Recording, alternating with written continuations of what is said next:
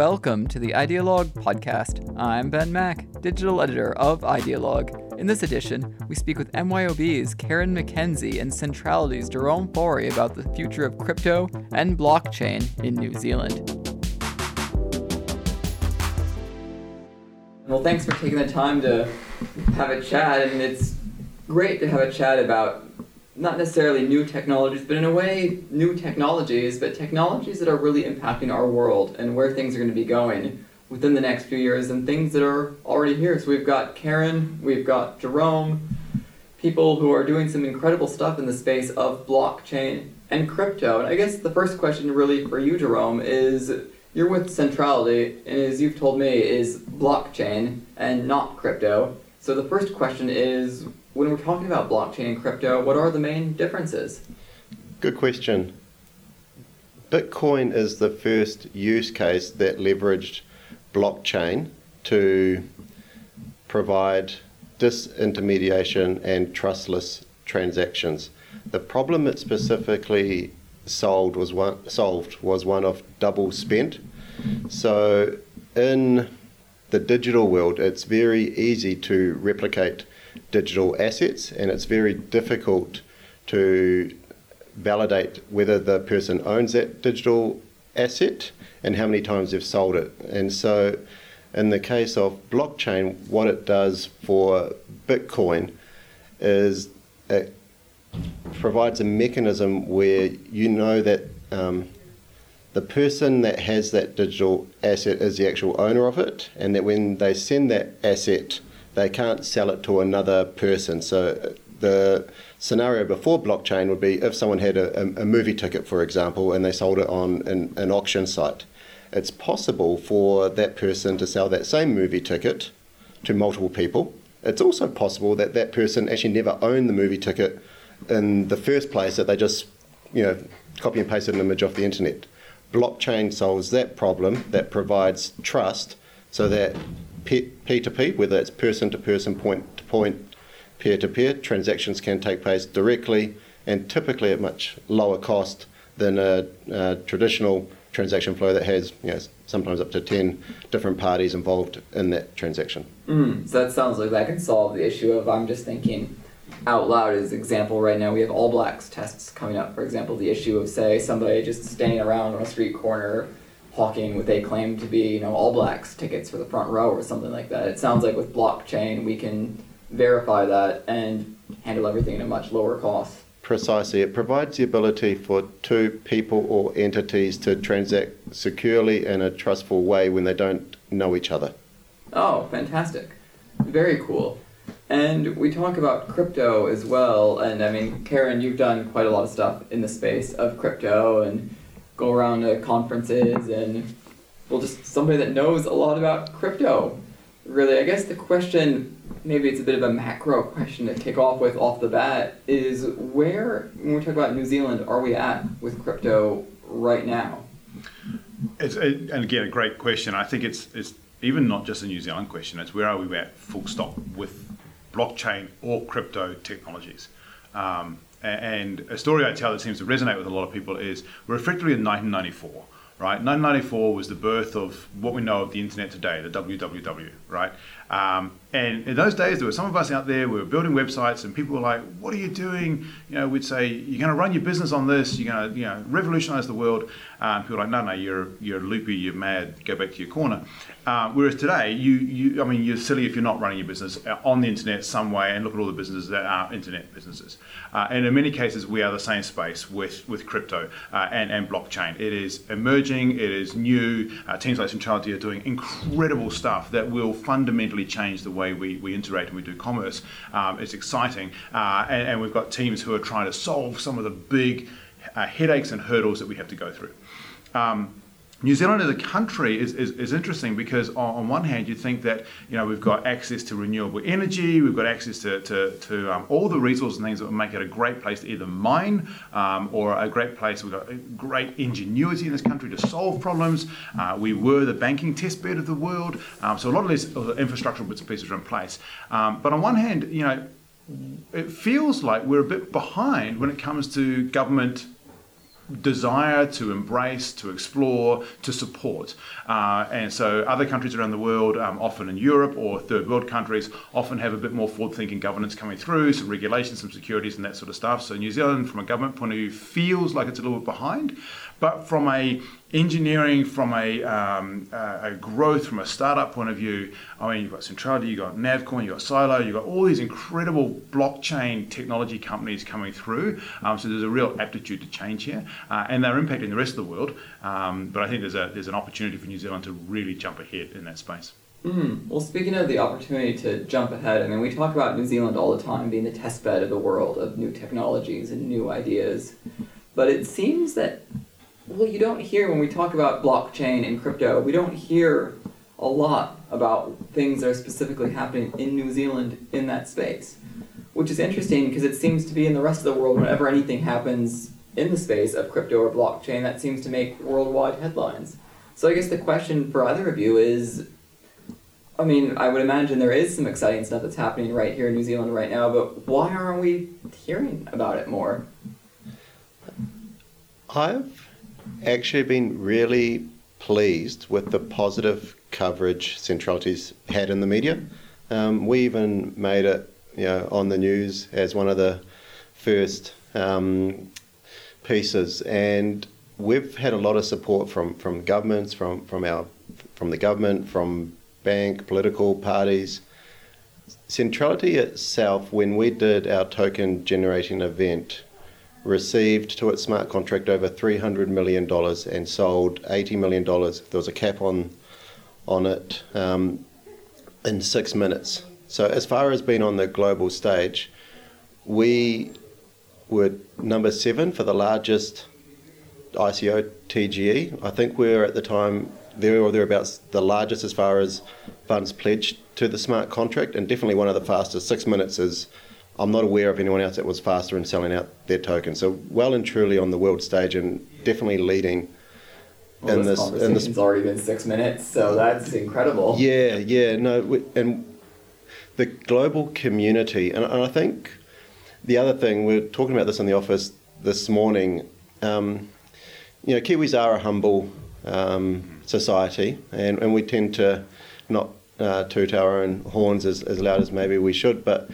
as a society, what we value is fairness. So in America, freedom's obviously well up there, freedom of speech, and I guess in the context of America's Cup, freedom to change the rules that potentially were advantageous to their team. But here in New Zealand, we value fairness, we value equality, and when it was our turn to do the rules for the America's Cup, we did them in a way that we thought would be fair for all of the participants.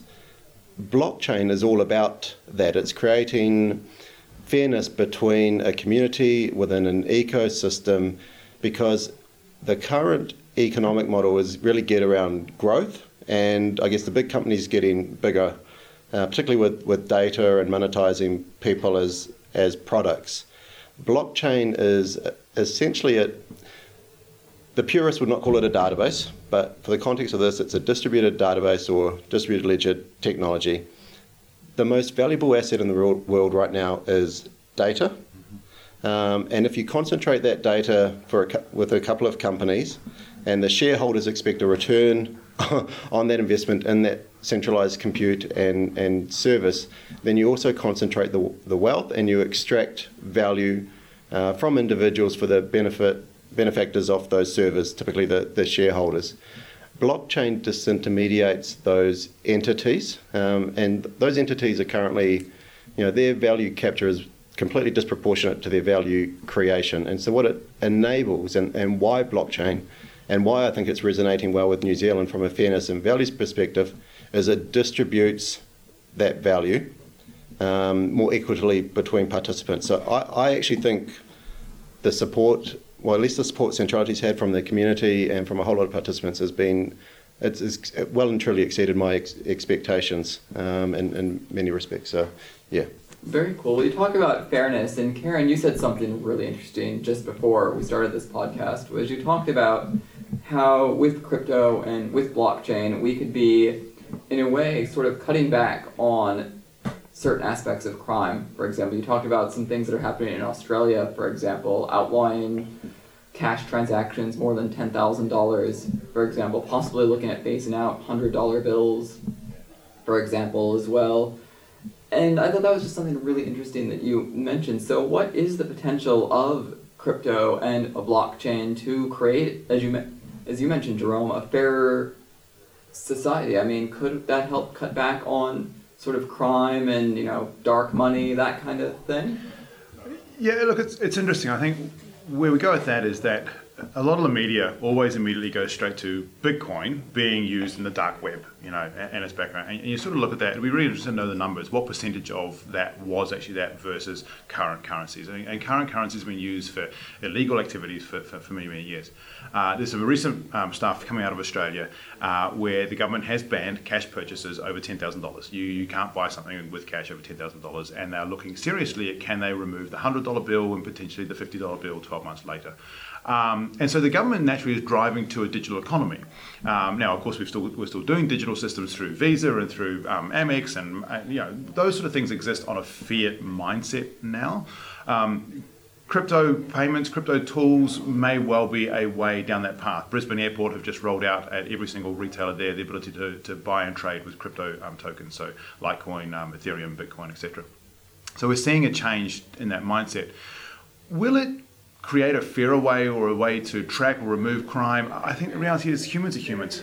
We'll always find ways to be greedy. We'll always find ways to try and one up. We'll always try and find ways to do dodgy activities.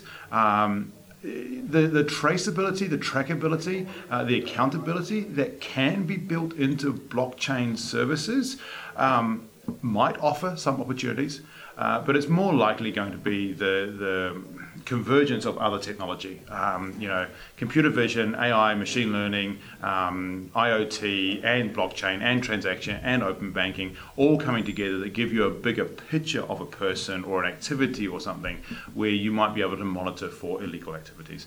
But will the currency itself do that? I don't think so, no. Interesting.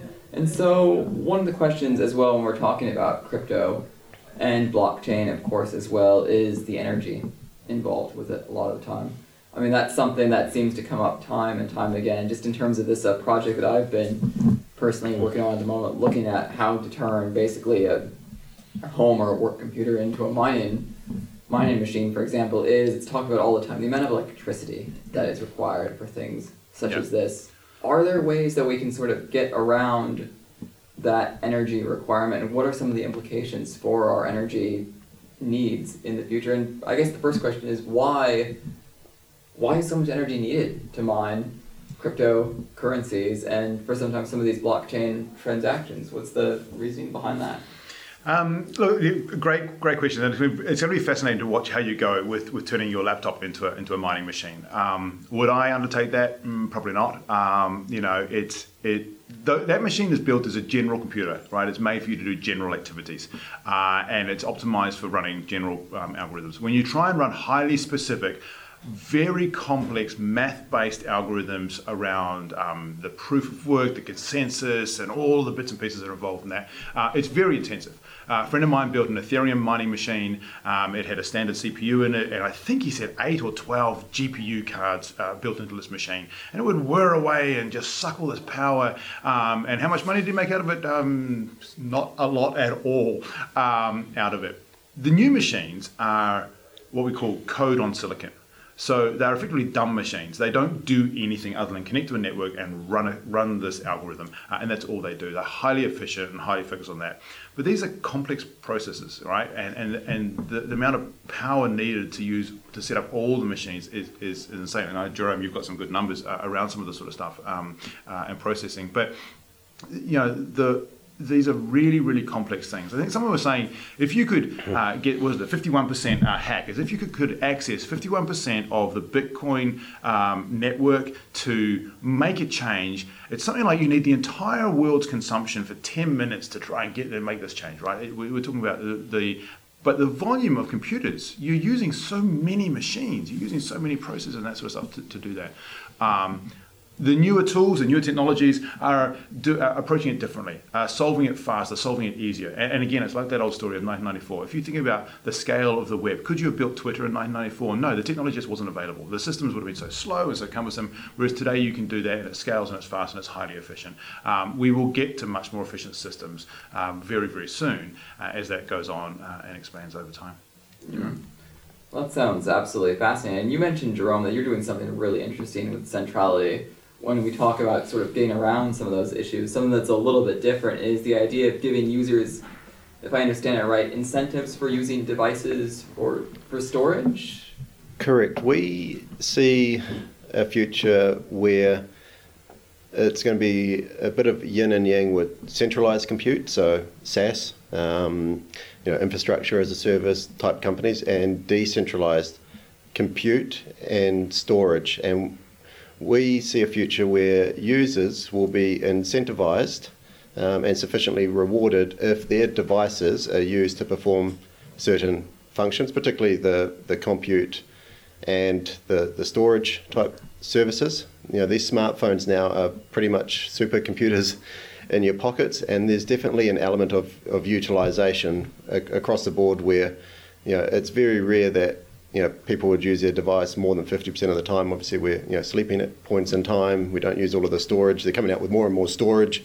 A lot of people are moving certain aspects of that off their local devices, but they're still available. So we see some of that occurring, and we also see new blockchain technologies that can run the consensus processes or at least participate within the network on a mobile device, as opposed to needing a laptop or a mining rig and a whole lot of NVIDIA 1070 GPUs to do some pretty complex math cryptography. Well, when we talk about the idea of using devices for storage, especially since you mentioned there's times people are sleeping, not using their devices, that kind of thing, what exactly, I guess the kind of question a lot of listeners might have, what are we talking about that we're storing on these devices?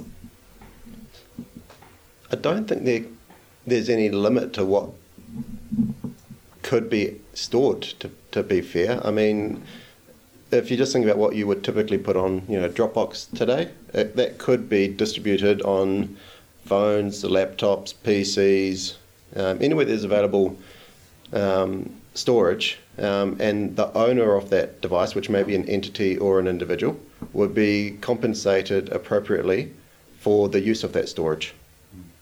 An interesting thing on that is that they reckon that by 2025 we'll have 75 billion devices connected to the internet.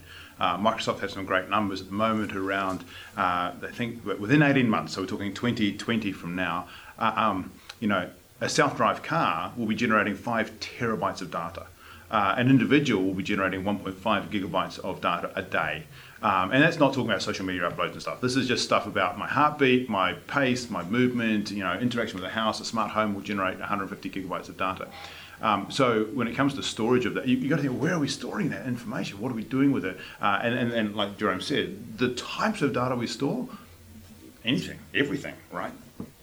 Yeah, and even other functions with mesh networks at the moment, when you make a call or access internet on your device, it typically goes to a cell phone tower and then back down. Mesh networks could provide the ability for devices to talk directly to each other, bypassing that tower.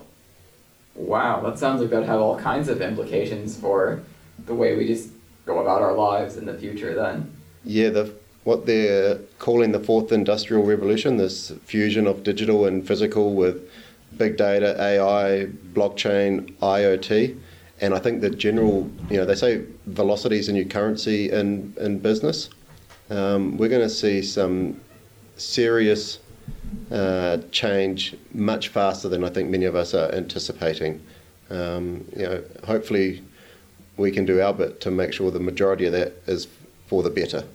Well, that sounds incredibly exciting, but not necessarily to focus on doom and gloom too terribly much, but one thing I've noticed so far, especially in sort of this project that I've been embarking on and trying to understand how to mine crypto off of one's, work or home computer basically, is just how incredibly difficult it is to wrap one's head around a lot of stuff. Because you two have done a fantastic job of explaining really simply how a lot of this stuff works. But when I try to read about any of this stuff on the internet anywhere, it almost goes completely over my head. And I was thinking to myself, well, I work at a tech publication, and if I'm having a really hard time understanding how any of this stuff works, I mean, surely there must be a massive public need just for knowledge about this. And so what can we do to overcome what seems to be an education and knowledge gap around blockchain and around cryptocurrencies? I'll take a step before if you want. I think you could ask that of almost any technology though, right? We think about self-driving cars. Do people really need to understand the tech of how it works? No, you want to get in the car and push a button and know that someone else has solved that. And to me, that's why it's delightful to sit beside someone like Jerome from Centrality, incredible team who is solving those problems on behalf of and building this app ecosystem and this infrastructure or this digital marketplace of other services. So I know that I'll be able to say to people, hey, here's a great point of sale system, or here's a great, the one you showed the other day, the appointment reward systems, right? And booking systems. And I can just talk to people about the problem they want to solve. The fact that it's running on blockchain, the fact that cryptocurrency is involved, do they need to know that? No, yes, maybe, but the reality is, what are we trying to get to, right? So we're at the moment now where this sort of stuff is still very cutting edge, and so a lot of the content that's written online is written by very smart computer engineers who are talking through it from what they're doing. The next generation of stuff that's coming now is actually the why, the impact, the stories, the how to the everyday person. The one, of course, that's still tricky for them to wrap their head around is wallets and handling the coin themselves. But the actual underlying technology, very few people are going to mine their own stuff, but they are going to be using blockchain, just like they're already using AI, just like they're already using big data, just like they're already using that. They just don't know it. It's just called Siri or Alexa or my iPhone. I'm in violent agreement on this one. I think people understand email, but they don't talk about SMTP, which is the protocol that underpins it all. Equally, TCP/IP, UDP, HTTP, the general people know they can just go to a website and type in an address and go there.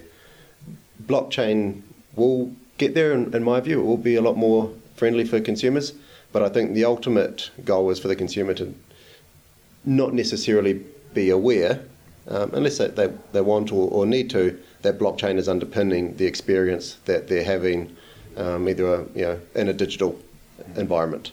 Well, something you mentioned also just before this conversation, Karen, you talked about there were some schools in Australasia right now that were doing some really cool stuff with educating young people about blockchain and cryptocurrency. You mentioned, I believe it was Melbourne Girls Grammar School was doing some really interesting stuff in that space, and you mentioned that sort of something that we might need to consider here in New Zealand would be having courses teaching us some of this stuff. I think it's the same with anything, and it's awesome to see schools embracing modern technology. You've got, things like Sphero and little robots and Scratch and stuff that kids are starting to learn causality. If this happens, then that happens. Melbourne Girls Grammar, and I'm going to go out on a limb and say there will be schools in New Zealand doing this, I just know it, where they're running courses on entrepreneurship or innovation, and one of the ones they have is on blockchain and cryptocurrencies, and getting them to articulate and understand what are the pains and frustrations. And it was delightful to actually go to a blockchain event at the start of the year and have 3 young women from the school, and these are 15, 16, 17-year-olds, on stage talking in front of this incredible audience around projects that they'd done and what they were solving in that space. So making this available to the kids who want to get into that deeper stuff, but also for them who are actually just creating services and tools for their friends who don't want to know the nuts and bolts behind the scene, but want to be able to find a trusted tutor and then be able to pay that person through reward recognition or tokens and such like. So having the schools have more of that, or things like Code Club and all the amazing things that kids have access to around the outside of school today, to explore and experiment with these things is fundamental to this growing as well. Because don't forget, that is the generation that will continue to change our world for tomorrow, and they need access to explore these things. Well, on that theme of tomorrow, of course, we always talk about us being Ideologue. We're always into the future and what the future might look like and that fun stuff. And, well, it's definitely one of those, big questions, as Yoda said, always in motion the future is, especially it seems with blockchain and crypto. But you two especially would know a lot more about this than just about anybody else. What might the future, particularly of blockchain and crypto in New Zealand, be looking like? Or is saying in New Zealand even a bit of a silly thing to say, because is it really a worldwide thing we need to be talking about? I definitely think it's worldwide. I think there's an element of a black swan event around identity at the moment. I think there's a societal collective consciousness around owning your own identity, understanding who has access to your data. I mean, tomorrow GDPR kicks in. I think people want to have their own identity. It's taonga, it's your national treasure, and I think people want to know how their data is used and have control over that as well. So for me, I think that's probably what we're going to see a lot of in New Zealand and globally. And one of the great things about blockchain is it gives the user back control of their identity and data. So that's what I see in the foreseeable future as probably the game changer. And what about yourself, Karen? Yeah, I agree totally with that. And there's a great story about the Syrian refugee camp that's based in Jordan, where they've taken identity and put it on the chain and coupled it with tokens and are proving out in real world the power of giving identity back to somebody or giving you control of your identity. I think it's an exciting time, but as you touched on, that opens questions as well, around that sovereignty, around that ownership of the data, who does have access, and those sort of questions. I think it's and again, like Jerome said as well, and like you sort of hinted at, it's not just a New Zealand thing. It's New Zealand's opportunity to do something with it, absolutely, but it continues that great philosophy we have here of global on day one. Let's think beyond the country, let's think openly, and blockchain is that enabler that will allow us to trade internationally seamlessly. Well, we are world leaders in global trade. Yes. I mean, if you look at the agreements we've done with other countries, we're well ahead of the game on that front. Well, this might be a bit of a, I know you don't have a ton of time, Karen, so it's a bit of a loaded question, to say the least here, and this might be the question that torpedoes the entire interview, but we'll go for it nonetheless. That's where I leave, right? We'll see how this goes. Speaking specifically about cryptocurrency, New Zealand cryptocurrency in, let's say 5 years from now, 2023, what does it look like? I mean, what I mean by that is, will we be seeing a wider adoption of crypto in New Zealand? Will we have moved on to something beyond Bitcoin and Ethereum? It's possibly even bigger than currency, to be honest.